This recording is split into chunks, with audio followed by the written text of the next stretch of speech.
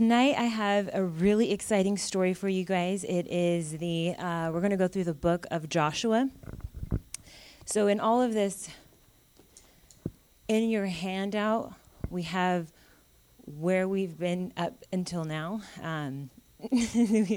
Last week, Nancy talked about, excuse me, how the Israelites were wandering through the desert for 40 years. God had taken them out of Egypt and out of slavery, and so now we are going to enter into the promised land. So the teaching for tonight is called Living a Life of Courage. Does anybody feel like you are currently living a life of courage? Cool. We have two people in the crowd. That's awesome. Then we're going to go through this. God wants all of his children to get to the promised land. And that looks like something different, as Nancy talked about and touched on last week. She asked everybody, what does your promised land look like for you? And, the question is, why are we not all in that promised land? Why are we wandering in the desert, kind of waiting upon God? Some of us are, and, we're all, in different stages in our life and going through different things. But I know the one big thing that holds us back from really entering into that promised land, whatever that looks like for you, it could be marriage, or it could be success in your career. It could look like having peace in your life. The list is really endless, but God really ultimately wants all of his children to be blessed and experience his rest and peace. And that's what the promised land looked like for the Israelites. And so I just wanted to go through a quick list for us tonight of the big thing that holds us back from getting to our promised land, and it's fear. Fear holds us back from living a life of courage. When you think the opposite of courage, it's, somebody that lives in fear, who doesn't move. So sorry. And so we're going to look at this list and see what's holding you back personally. We're just going to quickly do the list, and I want you guys to take a look at it and see if anything lives for you with where you're at right now.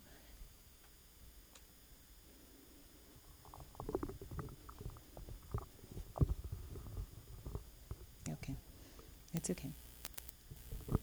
So I'll just talk a little bit about Joshua. Actually, if you guys want to just open up to the book of Joshua while this gets started, before we review our list. So Joshua is a man of great faith. He really lived out a life of being strong and courageous. So Joshua means God saves, or God is salvation, or Jehovah saves. It's, same thing, but God saves his people. And so that's what Joshua means. And it also means, that's in Hebrew, and actually Jesus' name is Joshua translated. So this is like the Jesus of their time, where Joshua is leading the people to the promised land. And what happened? Oh, okay. So the top 10 fears that hold us back from success, or we can say our promised land. What holds us back? Losing your freedom, the unknown, pain, disappointment, misery, loneliness, ridicule, rejection, death, or failure. We get stuck in a lot of things and fear when one of these is typically going on for us, why we're not entering that promised land, while we're being stuck in the desert. Sometimes we don't, walk out in things because we are afraid that we're going to fail, In this case, in this story, these guys were probably afraid of dying, because entering into the promised land meant that they had to fight. They had to fight a lot of battles and conquer a lot of land. So we're going to just leave this list up for a second, but I want you to really take a look at that and see what really lives for you. And not entering into your promised land, because God wants us to be strong and courageous. And what the actual word for courageous means is or what courage means is a quality of spirit that enables you to face danger or pain without showing fear, or the ability to do things which one finds frightening. So these guys, I mean, we're going to start in Joshua 1 and verse 1 and go to verse 9. And you'll see, these guys went through some frightening things, and I'm sure death and being ridiculed was two of the things that could have held them back, but they chose to continue to obey the Lord and fight the battle anyway. So in verse 1 it says, "After the death of Moses, the servant of the Lord said to Joshua, son of Nun, Moses' aide, 'Moses, my servant, is dead. Now then, you and all these people get ready to cross the Jordan River into the land I'm about to give them, to the Israelites. I will give you every place where you set your foot, as I promised Moses. Your territory will extend from the desert to Lebanon, and from the great river, the Euphrates, all the Hittite country, to the great sea on the west. No one will be able to stand up against you all the days of your life. As I was with Moses, so I will be with you. I will never leave you nor forsake you. Be strong and courageous, because you will lead these people to inherit the land I swore to their forefathers to give them. Be strong and very courageous. Be careful to obey all the law my servant Moses gave you. Do not turn from it to the right or to the left, that you may be successful for wherever you go. Do not let this book of the law depart from your mouth. Meditate on it day and night, so that you may be careful to do everything written in it. Then you will be prosperous and successful. Have I not commanded you? Be strong and courageous. Do not be terrified. Do not be discouraged, for the Lord your God will be with you wherever you go.'" Great start to this story. God is reiterating to Joshua so many times, be strong and courageous. And the way that this is related to my life is, the promised land. I think one of the promised lands for me was getting married and having children. So I feel like I'm, that God gave me the desires of my heart. But what we'll see through this story that, God gives us direction and he gives us a vision to where to go, but it takes action on our part, and it takes us fighting the battle. And so that's why God wants to encourage all of us to be strong and courageous. And he has no problem continuing to encourage us. You'll see through the whole chapter of Joshua that he continues to reiterate, be strong and courageous, be strong and courageous. I'm with you. So we're going to go on to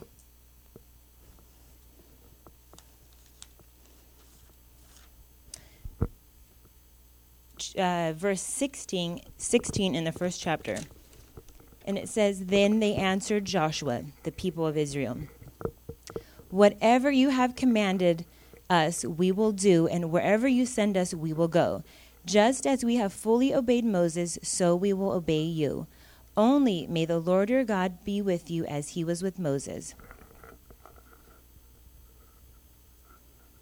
Whoever rebels against your word and does not obey your words, whatever you may command them, will be put to death.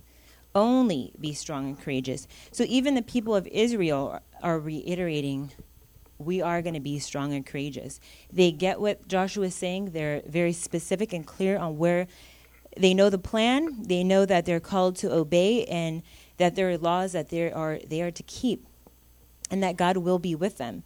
So there's, in the book of Joshua and all that, I guess there's drama throughout the whole Bible, but this one it's like scandalous, right? So they send out 2 spies so the first town they're going to conquer that God tells them is Jericho.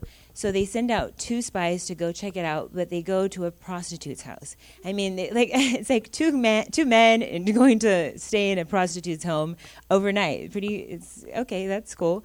And you see, God can use anybody, even the least likely people. He uses this woman to help them out. And so we're going to quickly read that story. So it's in the next chapter, in chapter 2.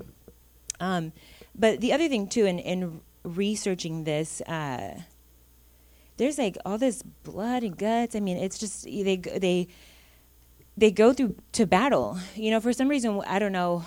I skip over that part, I guess, when I've read the Old Testament, and I guess I don't really think that they meant they killed the whole town. I mean, like they're being serious. You know what I mean? Like you think of like the worst movie, and there's some things that you're like, is this really in the Bible? Like, because you would think if this was, I heard recently, this is the true word of God because it has all the nitty gritty details, things that people would choose to specifically leave out. But you see, obviously, we're not going to read the whole chapter tonight, but it's awesome. It's very detailed. It's very detailed, even where God wants them to go, when to go, how to conquer, and how to attack all of these different towns. It's awesome the way that God can be so specific, and I think that He can.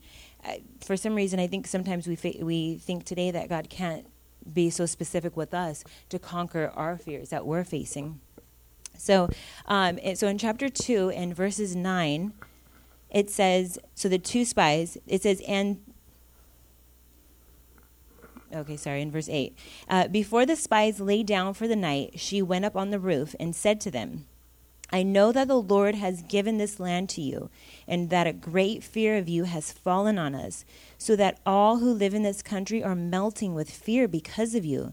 We have heard how the Lord dried up the water of the Red Sea when you came out of Egypt, and what you did to Sihon and Og, the two kings of the Amorites east of the Jordan, whom you completely destroyed.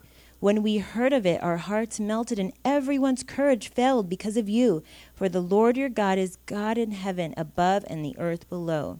Now then, please swear by me, by the Lord, that you will show kindness to my family, because I have shown kindness to you. Give me a sure sign that you will spare the lives of my father and mother, my brothers and sisters, and all who belong to them, and that you will save us from death. So since they went and stayed there at the prostitute's home, the king came, he found out, and he was like, well, where are they? So she hid them, like it says, and yet she is so bold. Like, you see her life being bold and courageous, because she could have said, yeah, they're here they are, hand them over, easy peasy, right? But she decided to hide them and fought for her family's life as well. And they, later on, you'll see specifically that they spared her and her family's life. It said, put this red, thing in the window, and when they came back, they spared their lives. So, again, awesome that God, the one place that they decided to go, the woman decides to save them. I'm sure they didn't go into the town thinking, oh, nobody's going to, it's risky. They went into the town of Jericho. Obviously, they're enemies. It's risky, but they took the risk anyways. And, what do you know? It worked out for them to stay with her. And then, and we're going to read in 24, just go down a little bit. It says, they said to Joshua, the people of Israel said to Joshua, the Lord has surely given the whole land into our hands. All the people are melting in fear because of us. So because of what the woman told them about the city, how they were all in fear, that gave them even more courage and ammunition to go after this town. So it's like, even though it could be scary, whatever you're entering into your life, for them it was about to conquer this city. Risky, I'm sure it was, they were scared. But then God gives us like little encouragement along the way, so that we can keep going, so that we can fight the fight. So I think it was worked out really awesome that this lady said, yeah, everybody's super scared here. Like, we are so scared of you. You have a real God. And so then they went back and told the people, and again, they were like, yes, we totally got this. So so after they go back, they tell them that, and they're encouraged. Then God asked them to cross the Jordan River. Again, another scary thing that they enter. And so this is, this story is all about entering into the promised land, but you see each obstacle that they faced along the way. It wasn't some easy ride. And so, like, for me in entering the promised land, I guess you could say, and what I wanted for my life, it's not easy, raising two small children. Like, it's really hard. I have to continue to fight these battles and have, courage each step of the way. It's for some reason, when I think about the promised land, that means like no work, nothing, like, like Nancy had described it last week, like from going from slavery into freedom, into your promised land, there's going to be struggle in between there. It's not like some easy thing. Like it takes a lot of work. And so, and you really see that through this story and how God continues to have us act and obey and step out into crazy territory. So if you can think about like rip-roaring rapids, like a crazy flooding river, that's where they're up against now. After they were out in the field, and now they're going over to God's like, okay, cross this river. I mean, if I were them, I'd be like thinking, okay, what is really crossing this Jordan River? Is there another way? But you don't hear any complaining in this book either, really, which I think is really awesome, because all of the other chapters with Moses, the people always were complaining, like, oh my God, why did you bring us here? Why did you bring us here? But you don't hear that in this story, which is really cool. So in chapter 3, crossing the Jordan River, we'll get that story in verse 14. So when the people broke camp to cross the Jordan, the priest carrying the Ark of the Covenant went ahead of them. So the Ark of the Covenant represents God and his presence with the people and the promises that he's told the people of Israel, his children. So in verse 15, it says, "Now the Jordan is at flood stage, all during harvest. Yet as soon as the priests who carried the ark reached the Jordan and their feet touched the water's edge, the water from upstream stopped flowing." Miracle. "It piled up in a heap a great distance away, at a town called Adam, in the vicinity of Zarethan, while the water flowing down to the sea of the Arabah was completely cut off. So the people crossed over opposite Jericho. The priests who carried the Ark of the Covenant of the Lord stood firm on dry ground in the middle of the Jordan, while all Israel passed by until the whole nation had completed the crossing on dry ground." Again, that's awesome. God's showing them miracles, like, we can do this. I got you. I'm going to show you the way. I just feel like it's so encouraging, the way that God continues to fight for people in this. Jericho wasn't expecting them to cross the Jordan River. At that time, from my understanding, even if you stepped into this river while it's flooding, you could be whisked away and you die, you drown. But it took, and it's also an act of faith on their part. Joshua asked them to step out into the river. So it wasn't until they put their foot in the water that the water then stopped.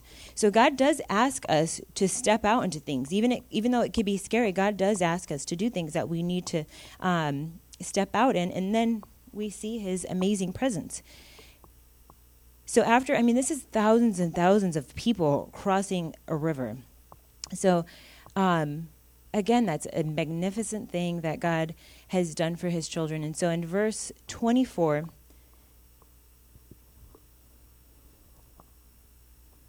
God had asked them to where the priests were standing. Joshua told them that there was 12 leaders that represented all of the tribes. So where the priests were standing, they said to get 12 stones where they were standing, to put them on the other side and remember what God had done for them that day. So they're taking them where it had said that the priests were standing was right in the middle of the river. So to take those large stones and put them on the other side so that they could remember what God had done to them. And that symbolized, there was no way you could have gotten these rocks on your own unless God had stopped the river for you. So he asked them to take 12 stones so that they can remember what God had done. And it says, "He did this so that all the people on the earth might know that the hand of the Lord is powerful, and so that you might always fear the Lord your God." Have you ever stopped a river, to cross it? We can't even stop traffic, in order to get where we want to go, and yet so many times we try to play God, but sometimes we just need these visual reminders. I think our visual reminder now is the cross, where we can look at that and remember how good God is. And that's the 12 stones with Joshua was just a reminder. God is powerful. Remember, in your hardest times, God is so powerful, and he's right there with you. So, and again, God continues to remind them about what he's promised them. God didn't have to promise them anything, but God's a good dad, and he continued to promise them how he would continue to provide. So if you know the story with Moses, God rained down manna like bread every day because they were in the desert, for 40 years, and God continued to provide food for them every day. But he said that when you enter into the promised land, you'll eat of its produce. You'll eat of it, the milk and honey that's so flowing, and it'll be awesome. So for 40 years, these guys have been eating manna. I don't know. I mean, to me, manna, what that represents to me is kind of like baby food or like breast milk or something, because that's just like, God's continually feeding them, but it probably gets boring. Like, I mean, God is mighty, and he's feeding them. Like, it's a miracle, right? That you're getting to eat every day. But it's probably got old for them. They're like, manna again. You know what I mean? Like, they were waiting and waiting upon the Lord for 40 years because they had to wait for their parents to die. They had to wait till all of these people died off that had left Egypt when they were of fighting age. So all of this is like the new crew with Joshua. And so it says they crossed the Jordan River. Now they're in the plains of Jericho. And in chapter 5, in verse 12, it says that the manna stopped the day after they ate this food from the land.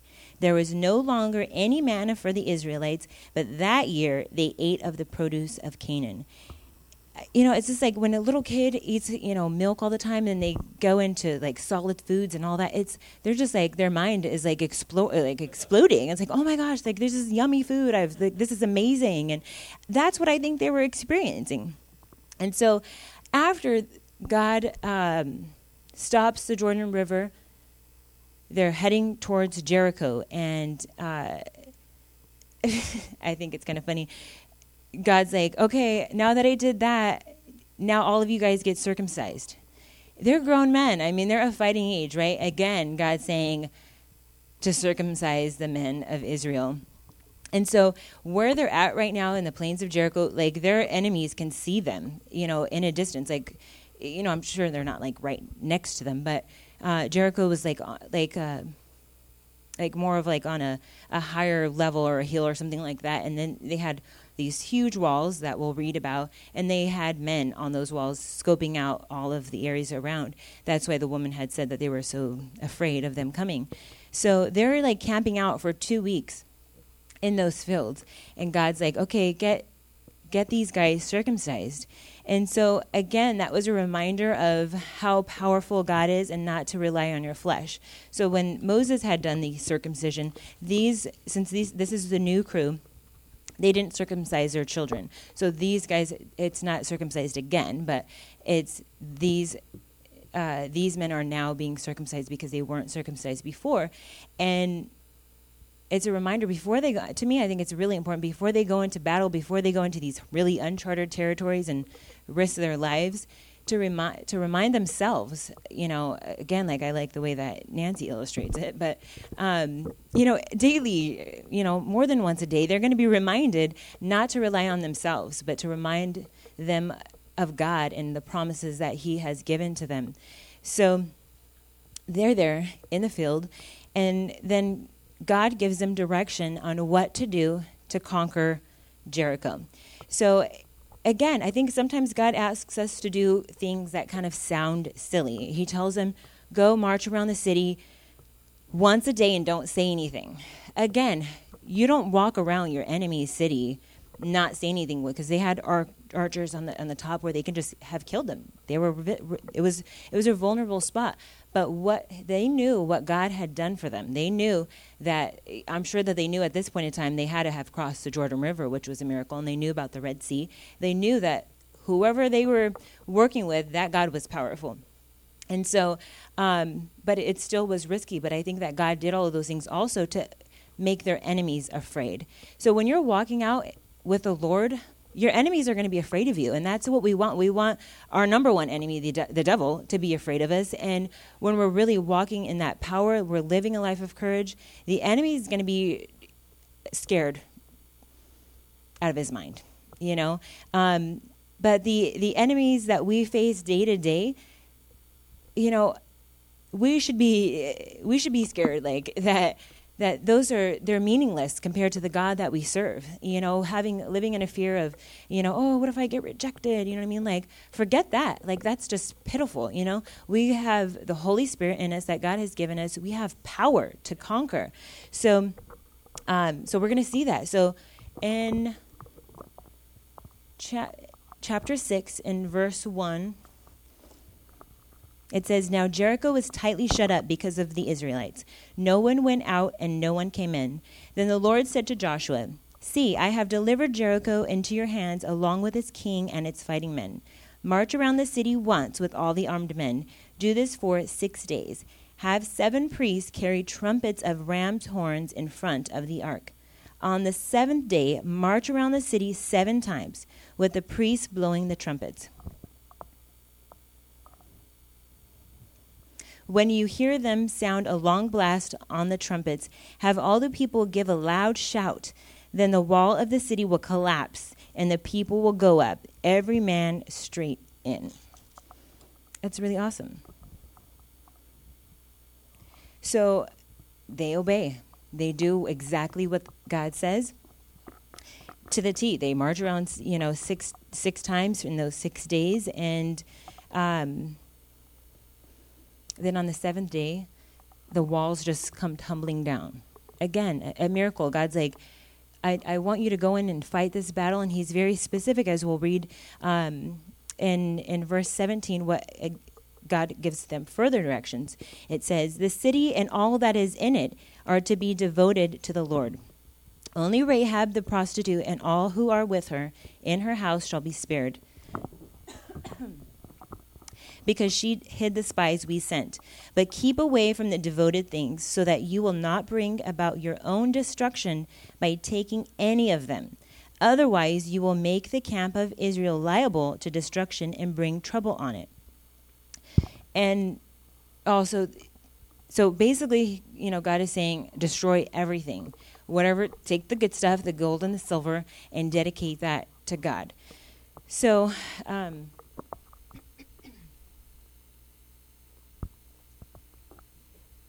So the whole town was destroyed. Men, women, and children, everything was destroyed except for Rahab and her family because of what she did and kept in keeping the spies alive, as God said. So God says right there again, like, obey me, and if you bring anything out that you're not supposed to bring out, you're bringing upon your own destruction. And you're bringing trouble upon the whole tribe of Israel. So they do as they ask, but, you know, again, drama in the story. God was very specific. Don't take anything out. What does somebody do? Named Achan, he takes something out, right? So chapter 7 is Achan's sin. And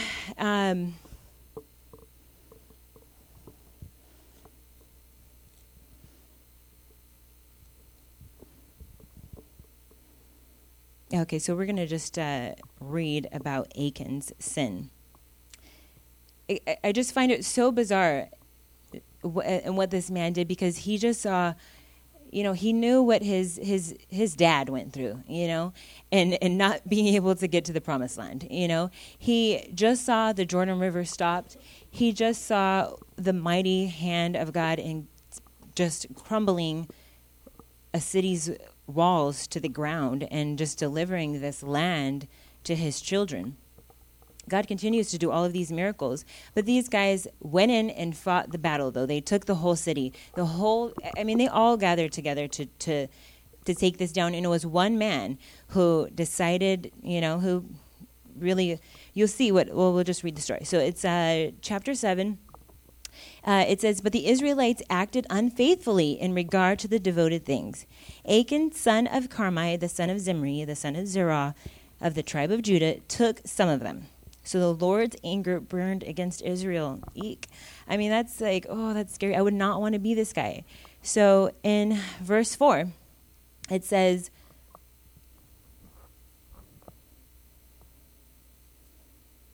so then after that, the whole tribe of Israel was all fired up about Jericho. They're like, wow, like the whole city fell down. Like they took all their men to go and attack the city, thousands and thousands of men. And so then they're on to the next area, which is Ai.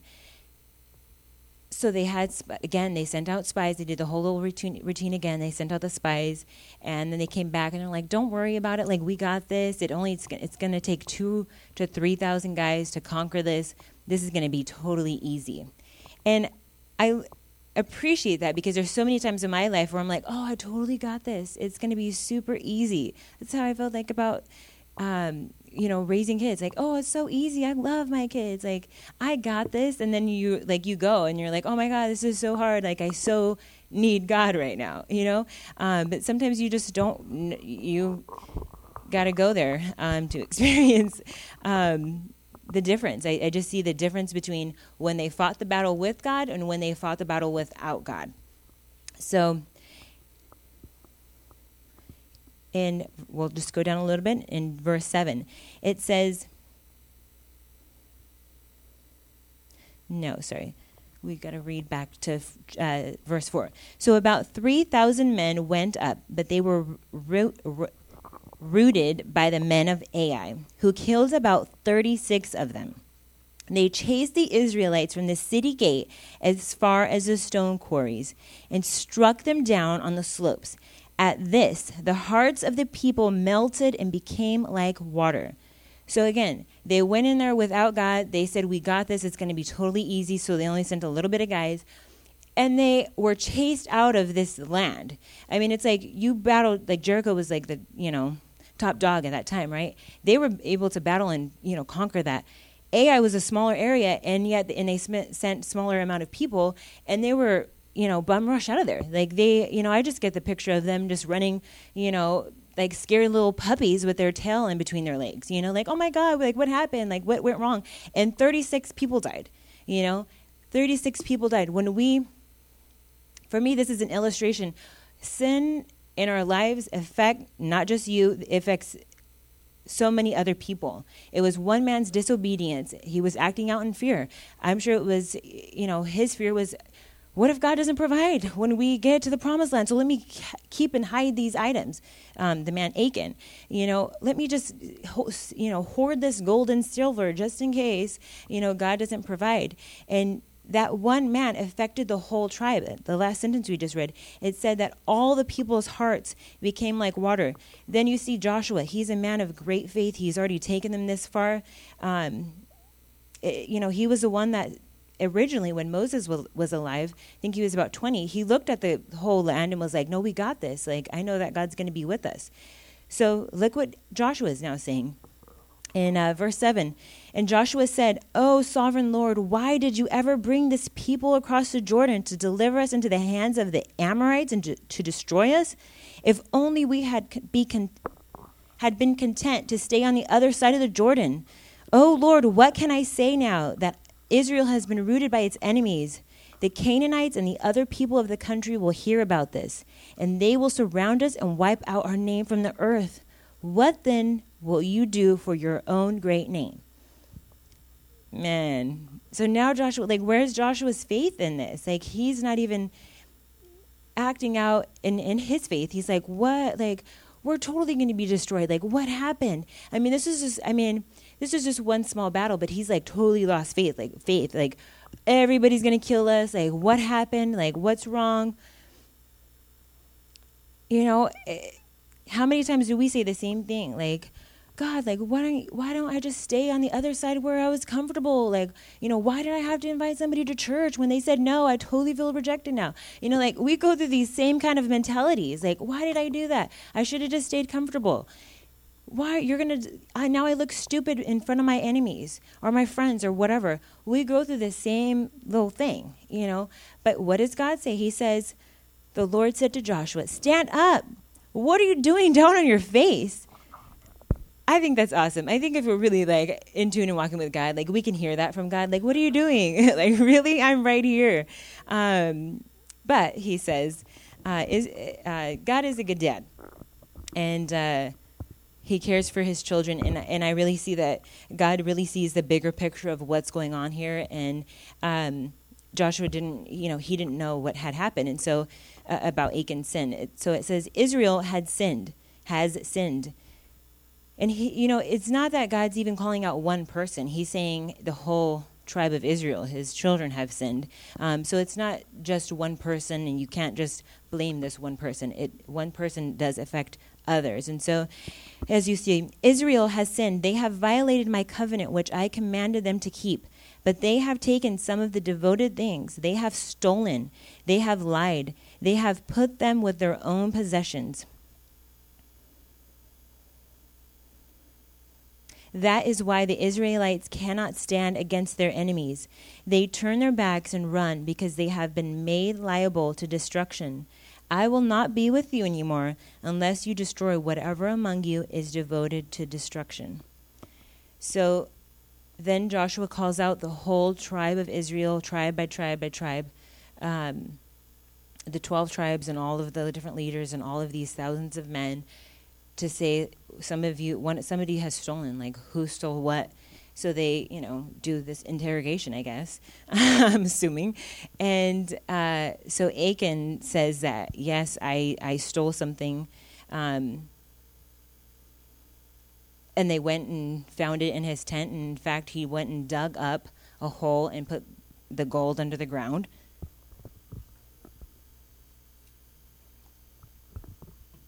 Which kind of reminds me of the the story with Jesus and the talents, where the guy hid the one talent he got under the ground. And God's or Jesus is like, what did really you went and hid that in the ground? Same thing for this guy. You really? So the plot thickens. It says in verse 25. This is in the Bible. It says, Joshua said, so he's talking to Achan. Why have you brought this trouble on us? The Lord will bring trouble on you today. So Joshua's calling him out. Why have you brought us into trouble? It already cost 36 people to die because you went and stole a piece of gold. To me, it's really? You really went and, it wasn't worth that. So we continue on, and it says in verse 25, then all Israel stoned him, and after that, they had stoned the rest. They burned them. Over Achan, they heaped up a large pile of rocks, which remains to this day. Then the Lord turned from his fierce anger. Therefore, that place has been called the Valley of Trouble, is what it means ever since Joshua wrote this book. So then after that, they had to get rid of the sin. The sin was now cut off. The person that caused that, it cost his life and all of his family's life. That's really, it's really sad what sin does. It really does take us out. And you can see that in both ways. Sometimes it really takes our literal life, and sometimes it takes, pieces of our lives where it, keeps us trapped in that fear, where we don't move it forward. So you see that was the consequence of the sin. And so this verse really reminds me that God's really serious when he says, he gives direction. He was very specific. They even agreed with, yes, I agree, we are not going to take anything. God said, you're going to bring upon your own destruction. God doesn't want to kill people. That's totally not God's heart. The whole thing with Joshua is God saves. That was the whole point for this going into the promised land. But these people were disobedient. There's a consequence to that.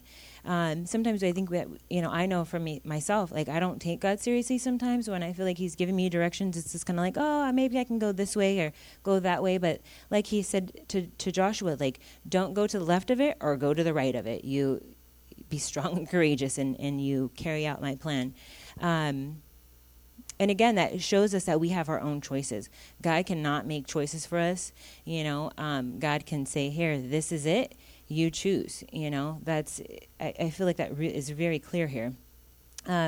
So now they're back on the right path. And it's in chapter 8 and verse 1, it says, Then the Lord said to Joshua, Do not be afraid, do not be discouraged. Take the whole army with you and go up and attack Ai, for I have delivered into your hands the king of Ai, his people, his city, and his land.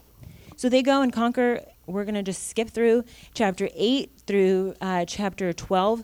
Basically, it's how it goes through. You see, this is where the really juicy stuff gets, but unfortunately, I cannot share that with you all tonight.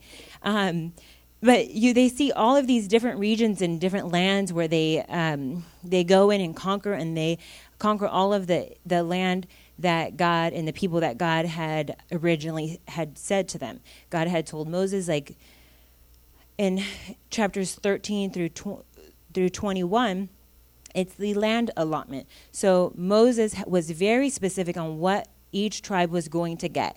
So they conquered those lands, and then now they were in these chapters, God gives the lands to each of them specifically. So it's on point. You see, that's why I appreciate the Bible and all of these boring names and things is because he's reiterating, I'm serious about what I'm talking about. If I'm saying I'm going to give you a blue bike, I'm going to give you a blue bike. You know what I mean? Like, God is very specific. So he gave, the promised land to his people. He was, God is a man, of his word. And he said, I'm going to give you all this land. And he did. And so, again, it's written down in all of these chapters. And it's an awesome day. I mean, these guys waited for 40 years to even be able to get there. They were wandering around in the desert for 40 years. So this is like their glory day right now. So I'm going to just close it up in chapter... Again, to just reiterate in Joshua 23 and verse 14.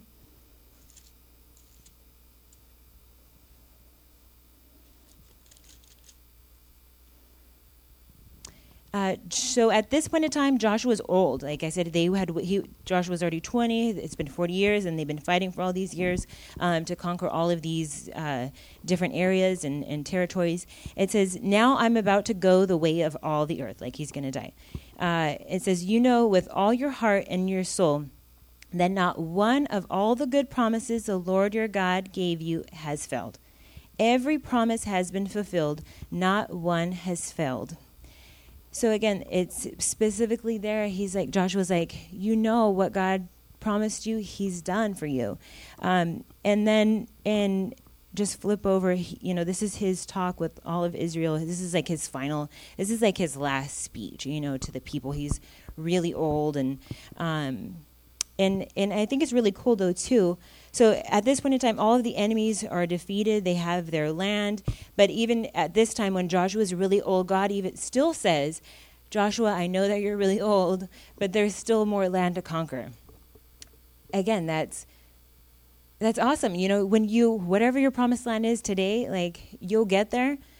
If you're living strong and courageous, I guarantee you'll get there. And then God's like, there's still more territory to go. There's still more. God always has more for us. There's always more promised land for us to conquer with God's help. And it's reminders of how powerful and how awesome God is. And God really wants us to all experience the rest that like the Israelites experienced in that time.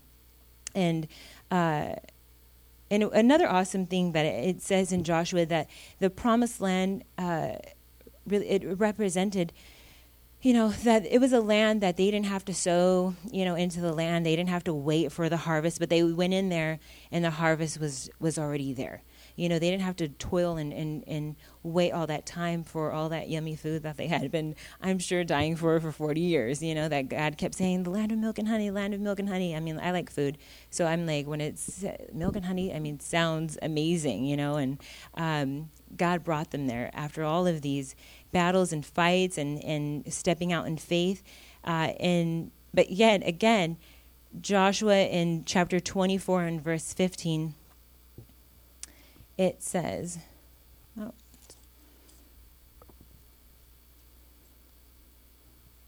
he gives us a choice at the end of the day. He says, "But if serving the Lord seems undesirable to you, then choose for yourselves this day whom you will serve, whether the gods your forefathers served beyond the river or the gods of the Amorites in whose land you are living. But as for me and my household, we will serve the Lord." And then in verse 19, he tells them, you're not able to serve God. He's holy and he's jealous, and he will not forgive your rebellion, your sins. And his, but I think it's just funny. He was like, no, you can't. You're not going to be able to serve God. Like, he's serious. He's all powerful. You're not going to be able to serve him. But then they all proclaim, no, we will serve the Lord. We will serve the Lord. So he said, for me, I'm going to serve God. But for you, you have a choice. And, to me, I think the question that he's saying, or the statement that he's saying that, oh, you can't serve God, because it's not an easy task. It takes being a person of courage and faith. And you see that in Joshua's life and the way that he conquered so much and was able to live in the promised land. And so the last little section in my header, it says, Joshua was buried in the promised land. Like, that's awesome. He saw the promised land. Moses, he never got to see it. That's super sad. He never got to see it, but Joshua was able to be buried there and live and be buried there. So he lived an awesome life, and how, now that Jesus is, for them, Jesus was Joshua to them, but now we have Jesus, and we have that power of faith, and we have the power in the Holy Spirit. We can act out in faith, and we can do miracles now, like God did the miracles in, stopping the Jordan River. I think all of those great things that God did for them, like, he has given us so much power in Jesus Christ, and we have that gift. And because God really wants for us to have a life of rest and peace, and again, like, Christ didn't come to condemn us, but for us to have a full life. That's my favorite verse, John 10:10. Like, Christ came so that we can have a full life, and so that takes living a life of courage. And what that means is, to me, it means listening to God and being in communication with God through your life. When you face an obstacle, check in with God. How do I face this? How do I get through this? How do I, this flowing river that I'm up against, how can I cross over that? But the big thing I want to encourage all of you tonight is you can totally get there. God wants you to be in your promised land. You can be there. You can live there all the days of your life. God really, really wants that for us. He doesn't want for us to live in fear and not get there. So I really challenge all of you tonight to look at your enemies. What enemies are you up against and facing, on that list that's preventing you from being and living in your promised land. So what can you do now to conquer those obstacles that are keeping you back from your promised land? And I encourage you, if you haven't even thought about what that looks like for you in your life, please do, because God really wants for us. I know it can be scary. Like, I don't want to think about anything better for my life because I'm scared what that means. But God's like, no, I got you. I stopped a river for my people. I tore down a whole city for my people. That's how much I love you, and that's how, I've sent my son to die for each of you. So I really want for you to live in the promised land. So, the action step is like, what can we do today, right now, to get to our promised land? So that's what I have for you guys tonight. And again, there's really juicy details when you read the book of Joshua and all of the details. If you like war movies, which I actually do, I really love like World War II movies and stuff like that. That's actually one of my old favorites. But I can't remember what it's called though. There's one in particular. But anyways, good history in there of wars and it's not just for guys or whatever, but it's some really juicy stuff in the Word of God that God wants for all of us to check out and read. So that's about it. Thanks, guys.